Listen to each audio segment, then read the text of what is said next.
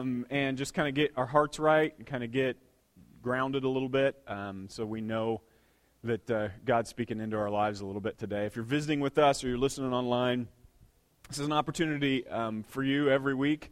And honestly, this may be the most important thing that happens at church, is that you get a moment to remember that you're not in charge. Maybe more important than what I'm about to say, maybe more important than any of the songs or any of that stuff, is that you and God get a moment where you realize He's in charge.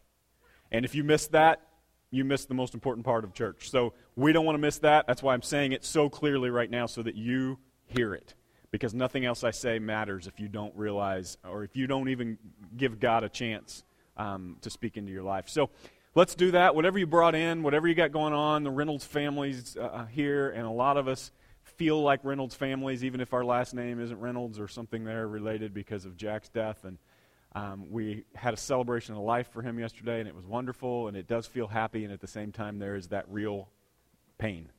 And if we're not careful, that kind of supersedes anything God wants to do in us. So if you're here and you got a little of that going on or something else, give this an opportunity. Some of you are mad. You're just mad. When I hugged you this morning, I felt it, I saw it, you're mad. Hopefully not at me, but maybe.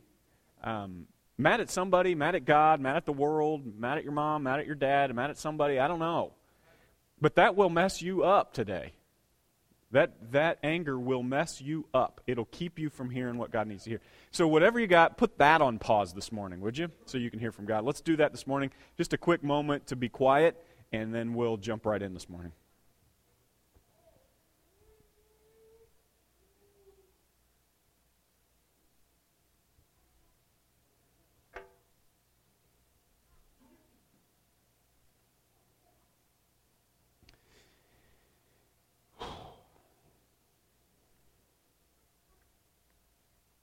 God, we do stop and just remember for a moment that we're not in charge.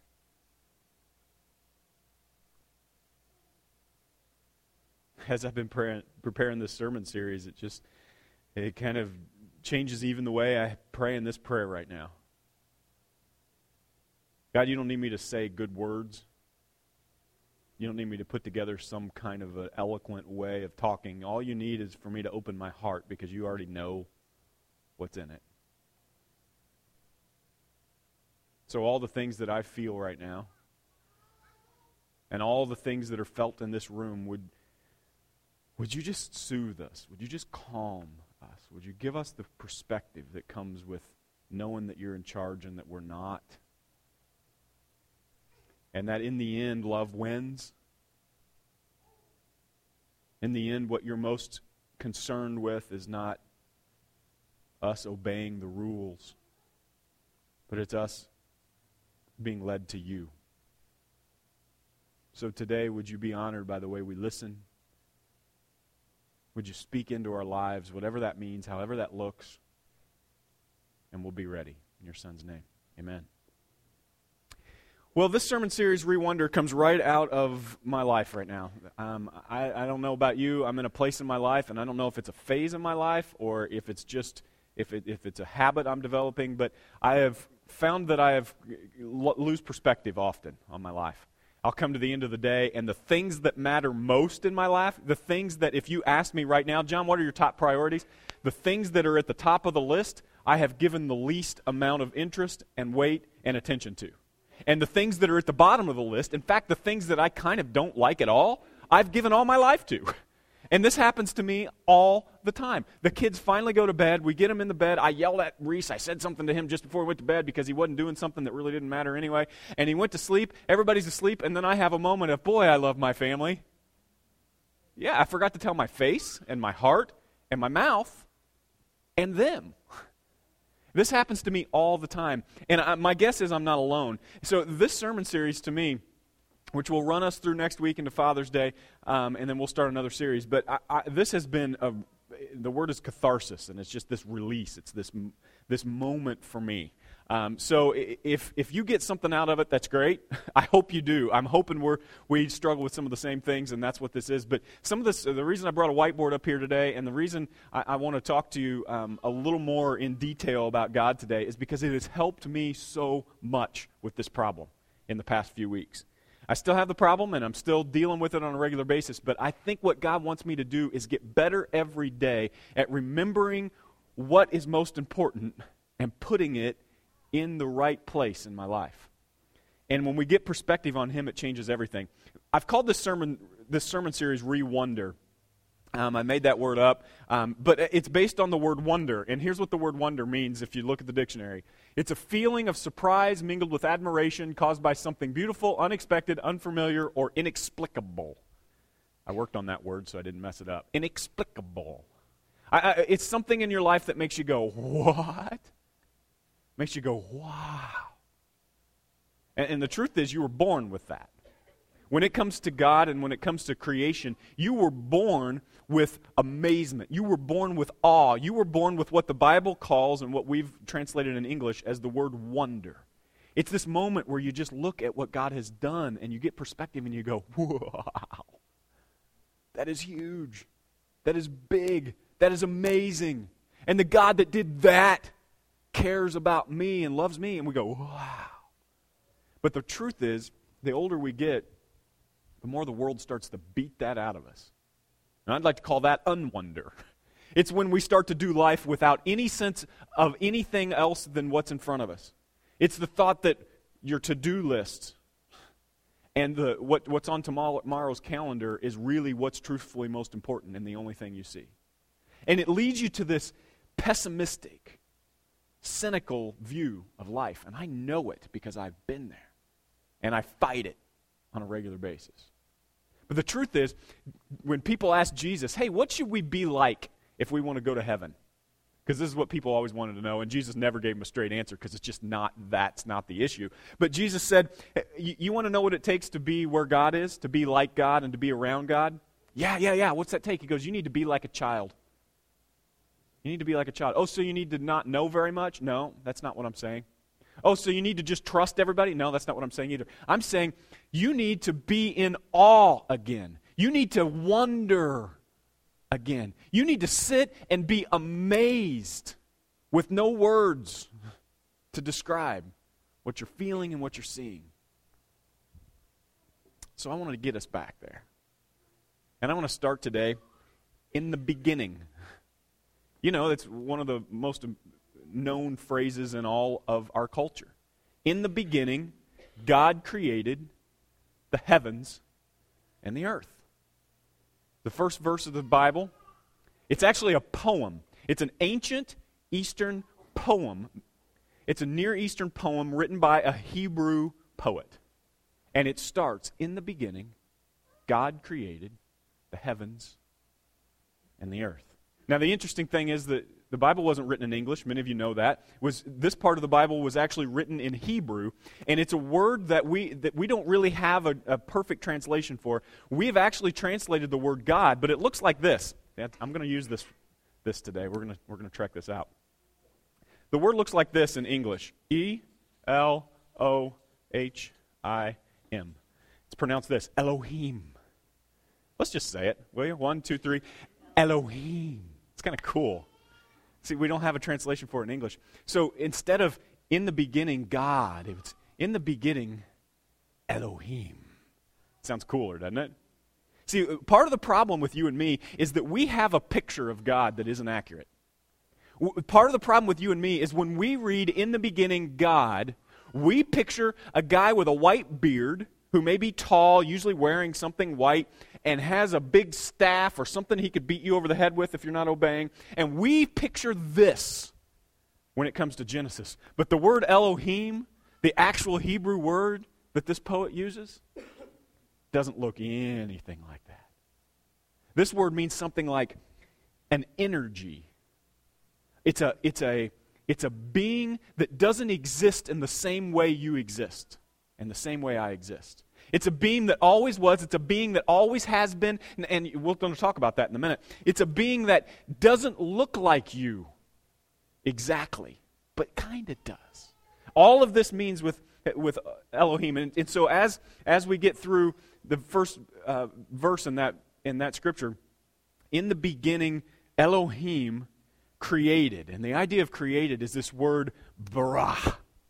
Let me hear you say barah. 1, 2, 3, barah. You gotta like cough up something when you say it. Barach. And this is not create. I don't like that translation.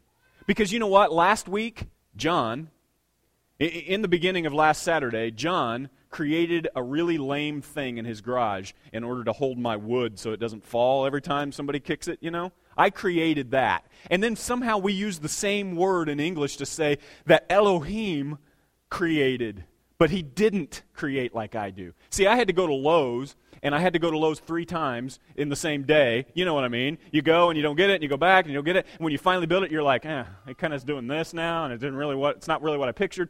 I never do what God did. See, I have to go to Lowe's and buy the stuff. God just went, trees. Elohim, bara.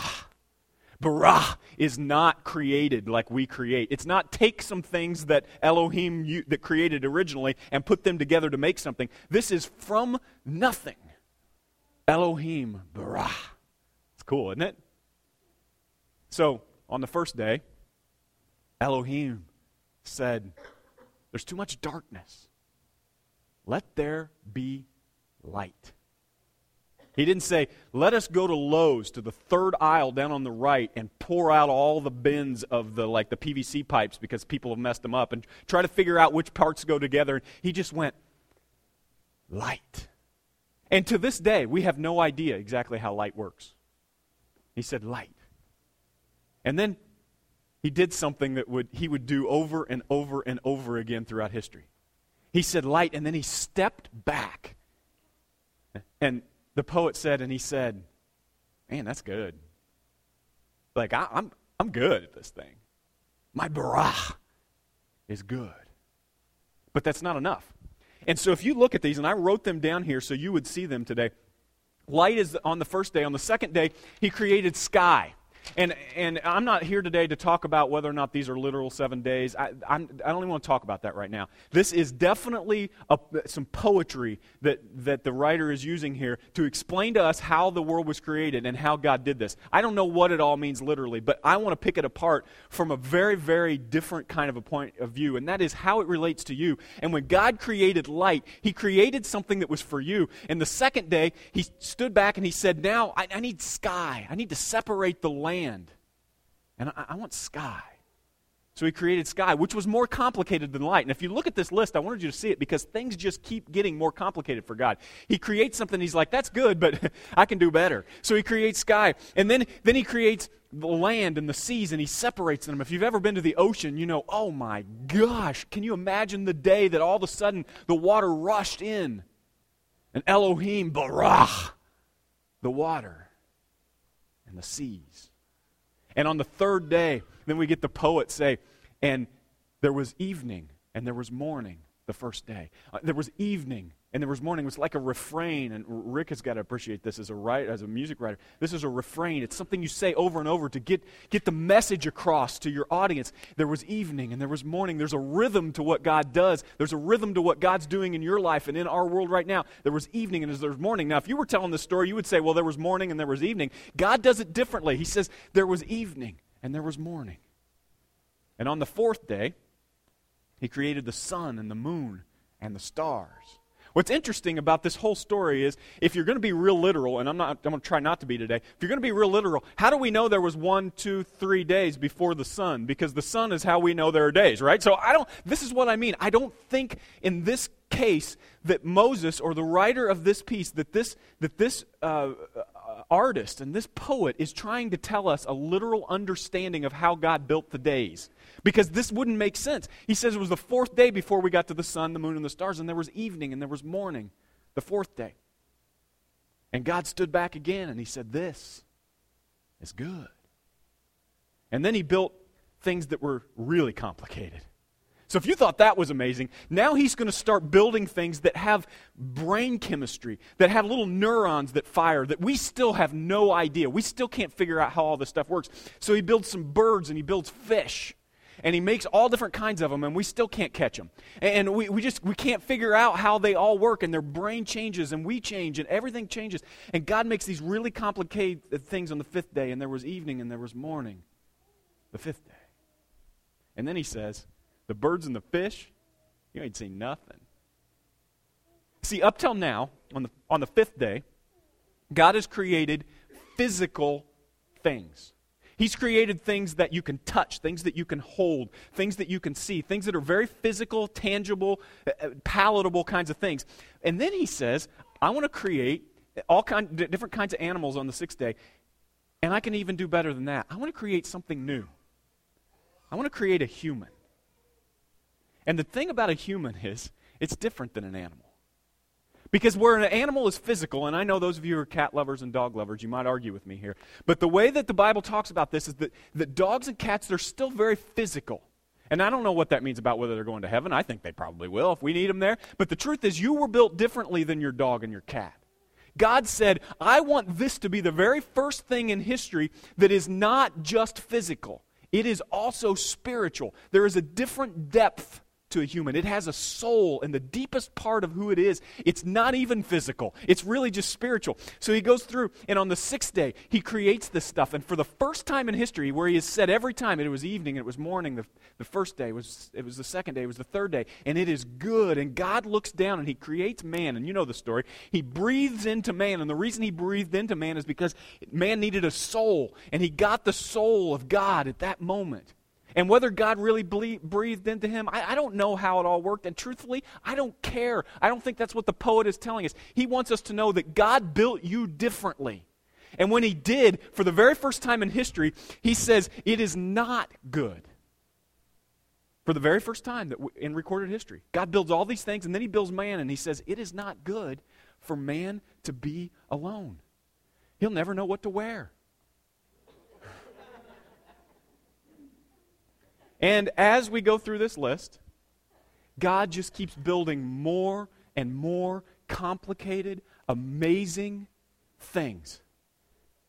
You know where I'm going, women, don't you? Yeah. So what's next on the list? Yeah. And God says, what should we call this? And Adam goes, whoa, man. Okay, woman. Got it. And he made woman. And in that moment, he created something that is even beyond anything here. We can't even talk about it. We've been trying to sing songs about what men and women deal with. We've been trying to figure out what love is and this connection. We still can't figure this out because it was never intended to be figured out, but it happened here. And then God did something that he intends for you to do, for me to do. He took a day, and after he created all these things, he said, all right, somebody get me a DJ. It's time for a soul rest. It's time for a break. Somebody get me a rest. And the truth is, he actually had to make people rest at some point in history. And you'll see why. I'm going to tell you this in a little bit. So hang with me, please. Please hang with me today. I got a lot to say. But as we get towards the end, you're going to see what God did about resting because it is so important. He actually told people how to rest. So God takes this big rest. And in that moment, at the end, in this book, this incredible poem, which is what this is, we get an understanding not only of who God is and how things may have started, but who we are. More importantly, who we are, the most important thing that God created. If you were here last week, you know that all the things that God created, we've been looking at, trying to see how big these things are, all the way down to how small. We're going to look at how small things are even today. And all of that, you are the most important. You are the point to God. So he rests. And the poet says this, God stands outside of you. Aren't you glad? See, the thing about God is you don't want God to stand outside of you until things go really bad. What you want is, you want God to look like you, and that's why you paint the picture of him in a beard with a staff. You want God to look like you. You want God to think like you. You want God to act like you. You want God to have the same thing that you have, so when you see your grandma dying in the hospital, you feel something for her, and you want him to feel something for her so that he fixes everything right there, and you want to feel, and it makes you mad that he doesn't feel like you feel. But the truth is, when things get bad, you don't want God to feel like you. You don't want God to think like you. You don't want God to act like you. You want God to be God, to be in control. And so the beginning of all of you, and the problem with me and with you when it comes to not being able to live in the moment and not being able to get our wonder back, is that we forgot that God stands outside of us. He stands outside of us physically, in space.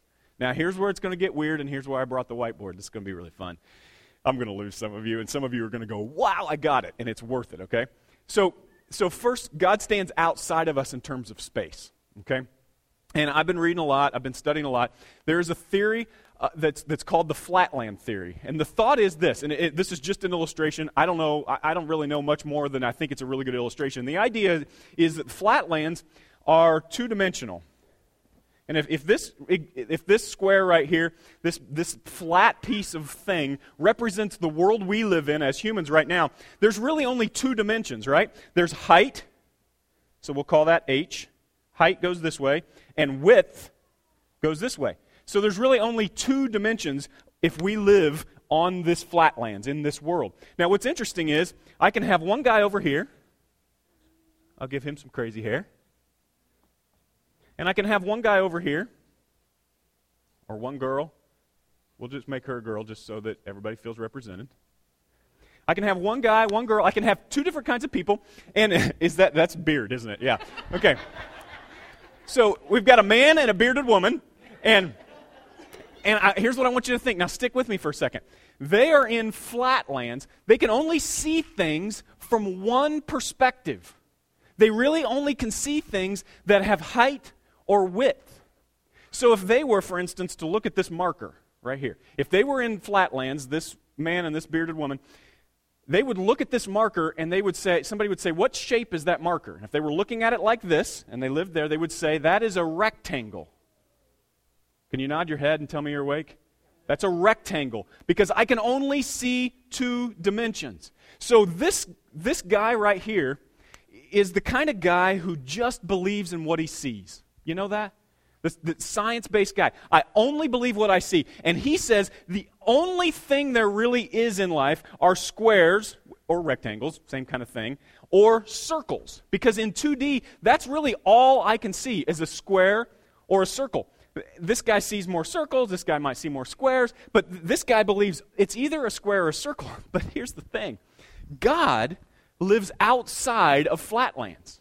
He doesn't see things in two dimensions. So look at this. He says, you see a rectangle, but what do I see? Watch this.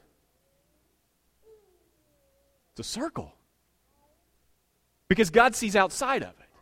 Now, I'm hoping you're making this application for yourself. If you're not, you can fall asleep for a second. I'll wake you back up in a minute. So we see this in the flatlands. We see a rectangle, and we go, hey, God, is this a square or a rectangle or a circle? And God goes, yep. It's a square and a circle. And these guys go, oh, gosh. What now? No, it's either got to be a square or a circle. And then you got this guy, and maybe he's a little more faith-based. Maybe he just feels like there's got to be more. And when he looks at this, he goes, you know what? I see a rectangle, but I feel like there's got to be more.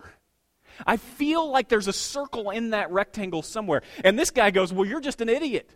You got to get rid of that God stuff. You got to get rid of the mysticism. You got to get rid of that feeling and faith stuff, because all we know is what we can see. And this guy goes, yeah, I don't know. I don't think that's true. I don't think it's true. I think there may be more than we can see.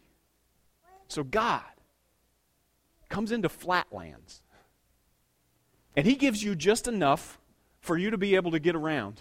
But He doesn't want you to see everything, because it would blow your mind. And I'm just going to take a little bit of a right step for a second here. Because here's the problem with being right all the time.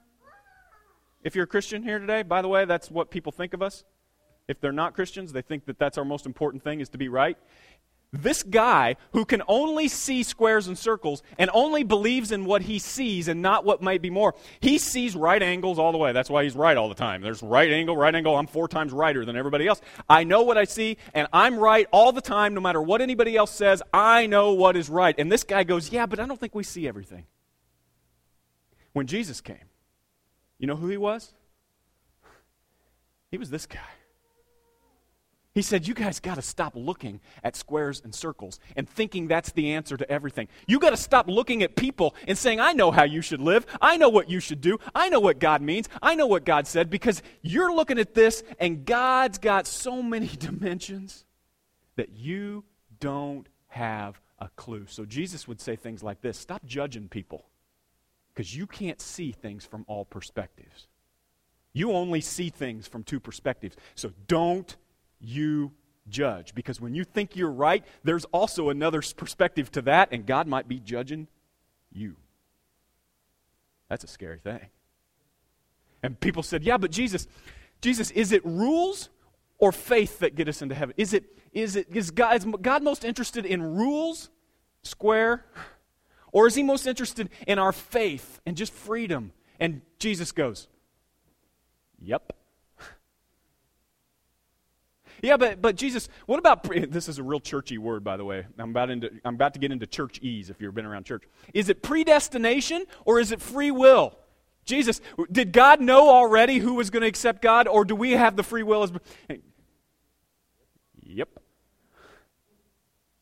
So I'm hoping you remember this moment if you grew up believing that everything was either a circle or a square, because you only see two dimensions.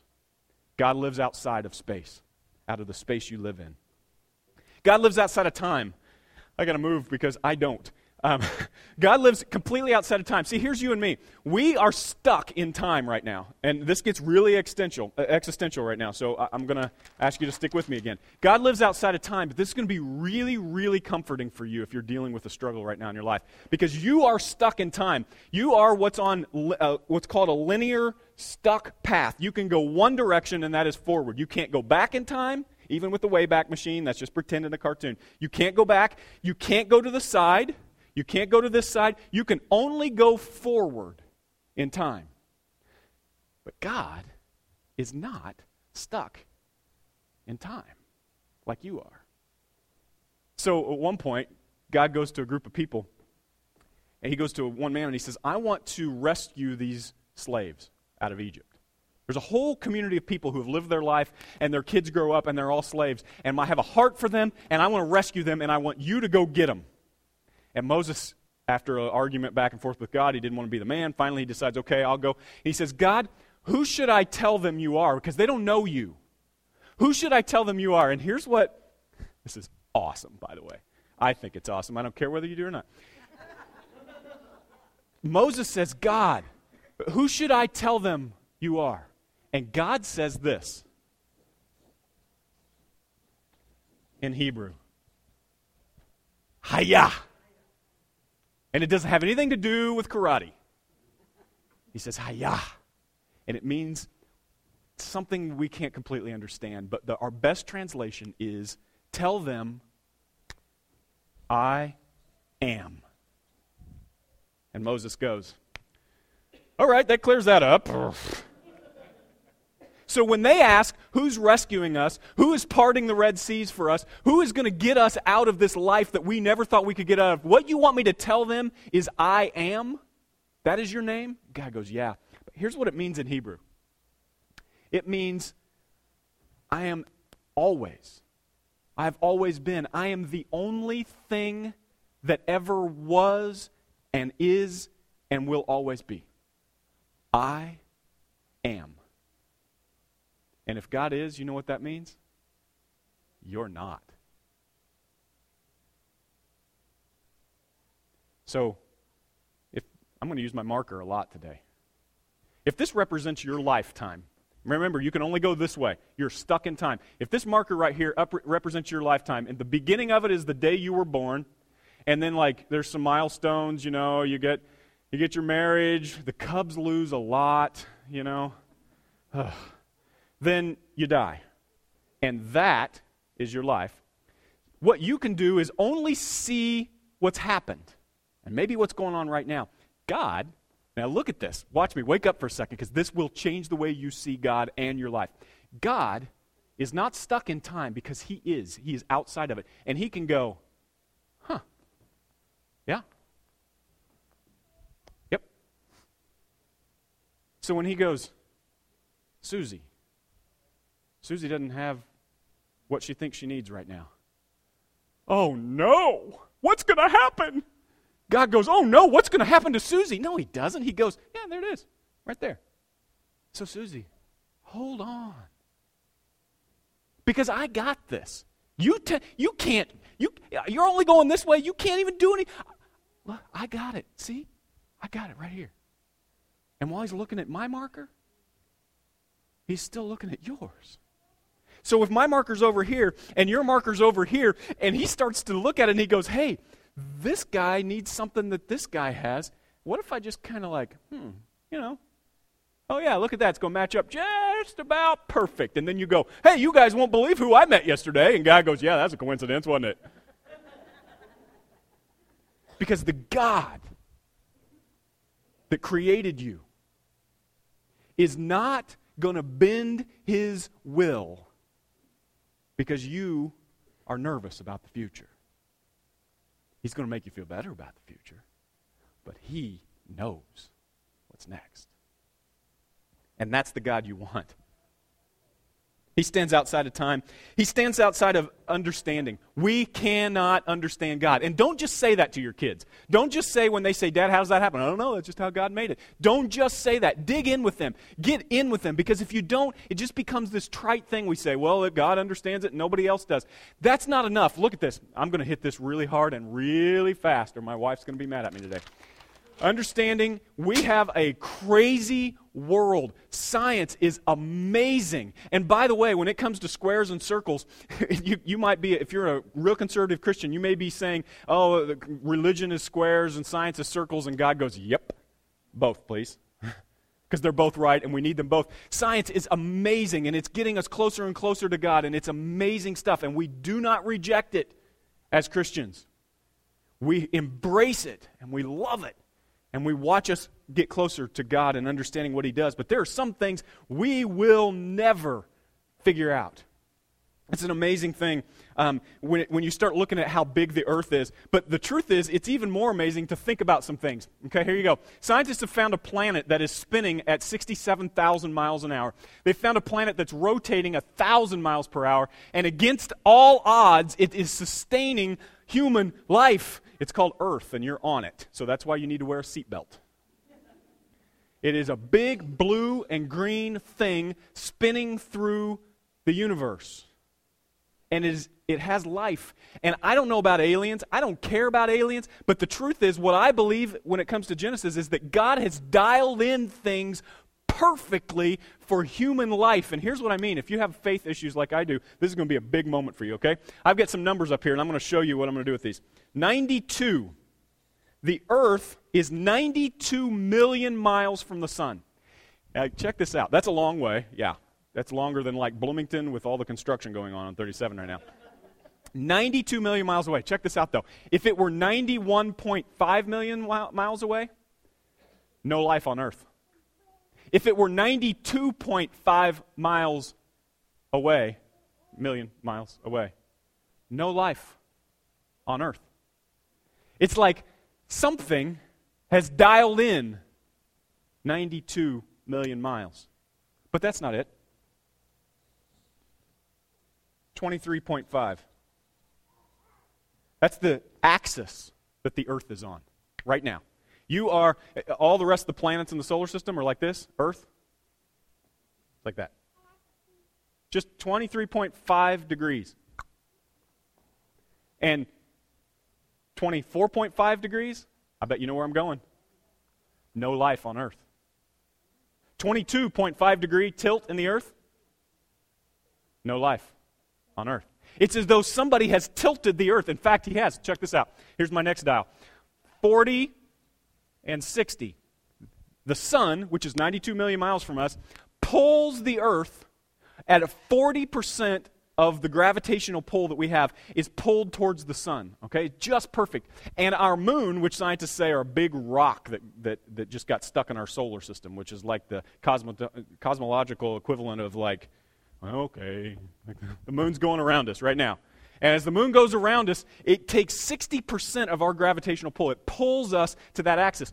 40% from the sun, 60% from the moon. If one of those was 42 and the other one was 58, guess what? No, you're getting this. You could preach this. No life. Last one, I promise. 21%. 21% is the percentage of oxygen that is on planet Earth. If it was 22, if it was 19. So it's though someone, and by the way, I only gave you the 4 that I understand, okay?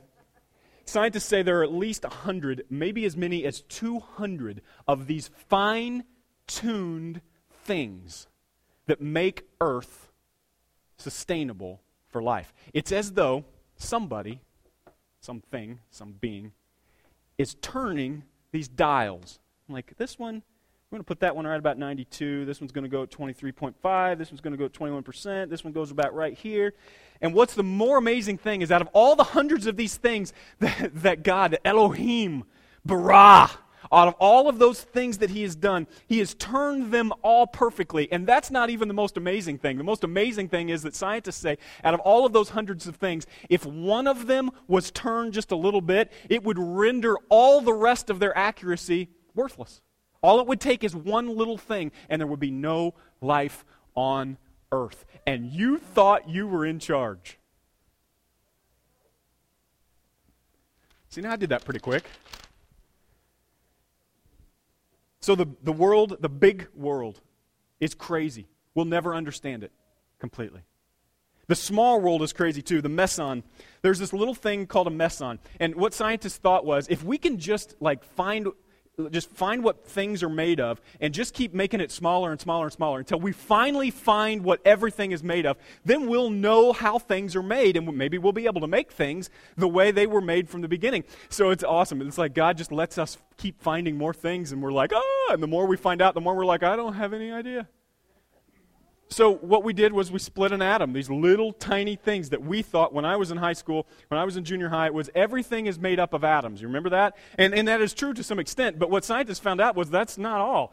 Atoms are made up of something, so they split it, and they found these things called quarks and mesons and leptons, and these mesons, and I'm not giving you a science lesson today, but I kind of am because it's amazing. These mesons are these magic little things that scientists cannot, these quantum physicists who are a lot smarter than you and me, they cannot figure how they work. These mesons, they appear and disappear in a trillionth of a second. They have no idea why they appear, where they came from, or where they're going. They're just there and they're gone. The next one is the quark. They're like telepathic somehow. I don't understand it. You can put one in the scientist that found it said, I could put one in New York, I could take this quark, I could split it in half, I could put half of it into New York City, I could take the other one, take it to San Francisco, and then I put an electrical charge on the one in New York, and I spin it to the left. Simultaneously, without me doing anything, the one in San Francisco starts spinning to the right. No idea how or why. We don't have a clue. It's an amazing small world. It's an amazing big world. And right in the middle, next slide, Tanya, right in the middle are humans. The average human, if you consider babies and people all over the world, is about 3 meters. If the biggest part of things we know is about 10 to the 27th power, and the smallest is about 10 to the 26th, 27th power, you are right in the middle of the things that God created. And there's a reason for that. Exodus chapter 20. God is talking to Moses. I love this. I totally love this. God is talking to Moses, and He says, Moses, come up to the mountain. Come up to the mountain. And then He says this weird thing. If you've got a Bible or you read a lot, you've probably missed this, because in the translation in English doesn't quite do it. But God says this, and the Lord said to Moses, come up to me into the mountain and remain. In English, if we really literally translated it, it would sound like redundant. It would sound like, Moses, come up to the mountain and be on the mountain. But it sounds redundant, so we don't say it that way. But that's a really more an accurate translation. And if you were a Hebrew, you would know what God means by that. You would know what He's saying is, come up to the mountain and just be. And whatever I've said that bored you, would you come back for a second? Because this is too big. God says, Moses, come up to the mountain. And if this is our mountain, we know this is the way you live life, this is the way I live life, this is the way Moses lived life. He climbs up the mountain, and about the time he gets to the top of the mountain, what's he start thinking about? What path he's going to get to come down the mountain, right? And God goes, hey, don't do things with me like you do things with life. Moses, come up to the mountain and just be for a moment. Just be. Some of you can't do that right now. You've developed such a bad habit that you can't just be. When Jesus said to the kids, let the children come to me, and by the way, if you want to be where God is, you need to be like them. You know what children do? They just be. What are you doing, Reese? Nothing. Yeah, but you're doing that. Yeah, I'm just being. That's what wonder is. It's just being. He tells Moses, go to the top of the mountain and get your wonder back. Just be. The problem is human beings have become human doers instead. And we're a lot more interested in becoming human doing than we are in being human beings. I messed that one up really bad. But you know what I'm saying? And it comes from a long, long time ago. This is the way God built us. It's in us. If we're not careful, we become so enamored by doing that we forget to be. And it started with the Hebrews. So here's what happened. Or it started probably long before that, but we first see it with the Hebrews. God went to these Hebrews and he said, you are slaves. Yeah, no kidding, God. This group of people, and when we say slaves, we don't even think about the kind of slaves that we're talking about here. We're talking about working 7 days a week, and not just with hours like you get up in the morning and you clock in and you clock out and then you go home and you eat dinner. You work as a slave in ancient Egypt. The Hebrews would work until they couldn't stand up physically every day. And then they would go home in the evening, lay in bed, cry. And then they have babies. And the babies would have to do whatever they could do. And as they grew up, 6-year-old son has to work all day long. No time to be, only to do. And it creates a culture. It creates this culture of people who are not only addicted to doing, but all of their worth is surrounded by doing. And so, in fact, in this culture, all you would make if you were a Hebrew was bricks. That's what you would do, most likely. You'd be making bricks for Egypt. You want to know how amazing the pyramids are? You know who built the pyramids? Not the Egyptians. The Hebrews. One brick at a time, and that's what they did. Not only is that what they did, but that's what their grandpa did, and that's what his grandpa did, and that's just what you did. You were just a brick maker, and you were only as good as many bricks as you could make in a day. So you'd have a quota, and then you were only worth however many bricks you could make in a day. And when God delivered the Egyptians, or the Israelites, the Hebrews, out of Egypt, he said to them, I want you to be free. And they got out of Egypt, and this is an amazing story, and you've got to hear that story. They're still been telling it for thousands of years. This story of God taking this group of people and liberating them, and that word liberation I want you to hear today, because God wants to liberate you too. And what happened was, all the Hebrews left Egypt, and they didn't have to make bricks anymore, but their hearts were still bricklayers. They were still consumed with thinking about their worth being wrapped up in how they did things. And so they still couldn't change the way they lived inside. They may have been free outside, but they were in chains mentally. Men could not sit. Because the moment they sat and just enjoyed their family, they began to feel like they weren't worth anything.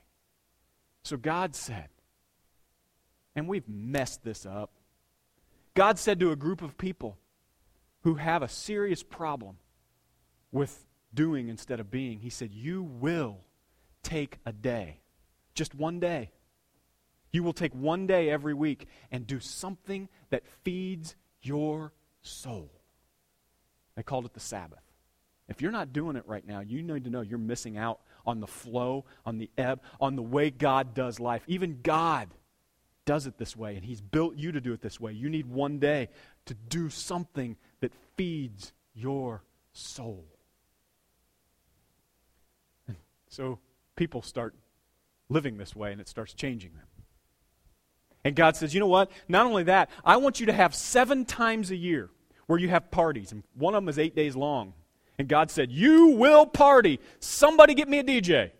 bring it in here. We are going to party 7 times a year, every year. Maybe more than that, but at least. And I'm going to command you to do it because it is that important to you.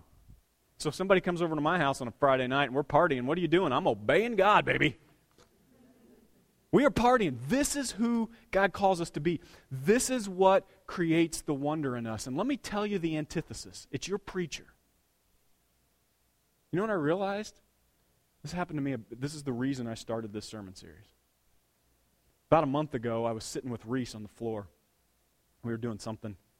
And I heard him say, "Dad, Dad, Dad!" I thought, man, is Reese developing a stutter? Like, what is this? And then London comes in and she goes, "Hey, Dad, Dad, Dad!" Like, what are you guys doing? And I almost said something because it was really annoying me. And then I realized the whole time we were playing together, anytime they wanted to get my attention, they'd do this. "Dad, Dad, Dad!" "Hey, Dad, Dad, Dad!" Like, what? And I realized I know why. Because they know this about their dad. That dad can be there and be somewhere else entirely. And it takes at least 3 times to get dad here.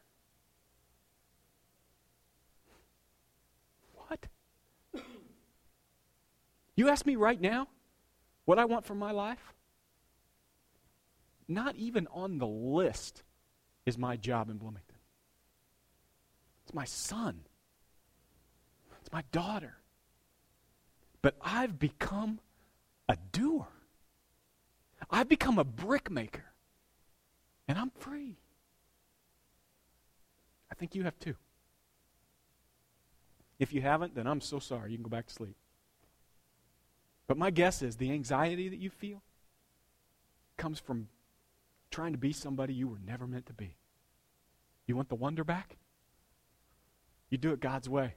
You find a day every week, but I'm too busy. Really? I'm too important? Yeah, really? You find a day to do something that feeds your soul. And, if you want to live like the Hebrews, find 7 days on your calendar. Make a party out of it. And get the wonder back.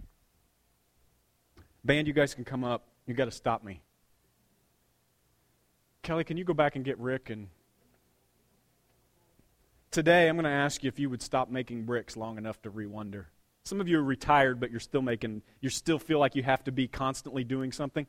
When you're with the people that you love, when you're with the people that you need, when you're with the people that you really want to do life with, you're somewhere else. You're thinking about something else. You're doing something else. Maybe you don't even have a full-time job. Maybe that's not what I'm talking about. Maybe what I'm really talking about is that you can't be fully present enough to enjoy the things that God has given you and wonder and awe just a little bit. Jesus would come to earth. This is my favorite part about being a Christian. If you can get rid of the religion, I love being a Christian because I love the human that Jesus was. He came to the earth, and this was his message. Everybody said, it's flatlands around here.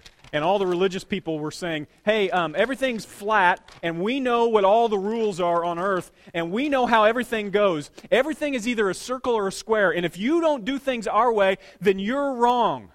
And Jesus came, and this is what got him crucified. He came to all the religious people and all the people in the world, and he says, hey, you guys, I know what you see. I know what you see. I know what you see, but there's more. There's more. So stop and wonder. Stop and be in awe at what God has done and given to you. Today often I challenge you guys. I do. I challenge you with a different way to live, you shouldn't be doing this, you should be doing that, which is probably me making squares and circles out of things. I'm trying not to do that. Today, I don't want to challenge you with anything. What I want to do is say this.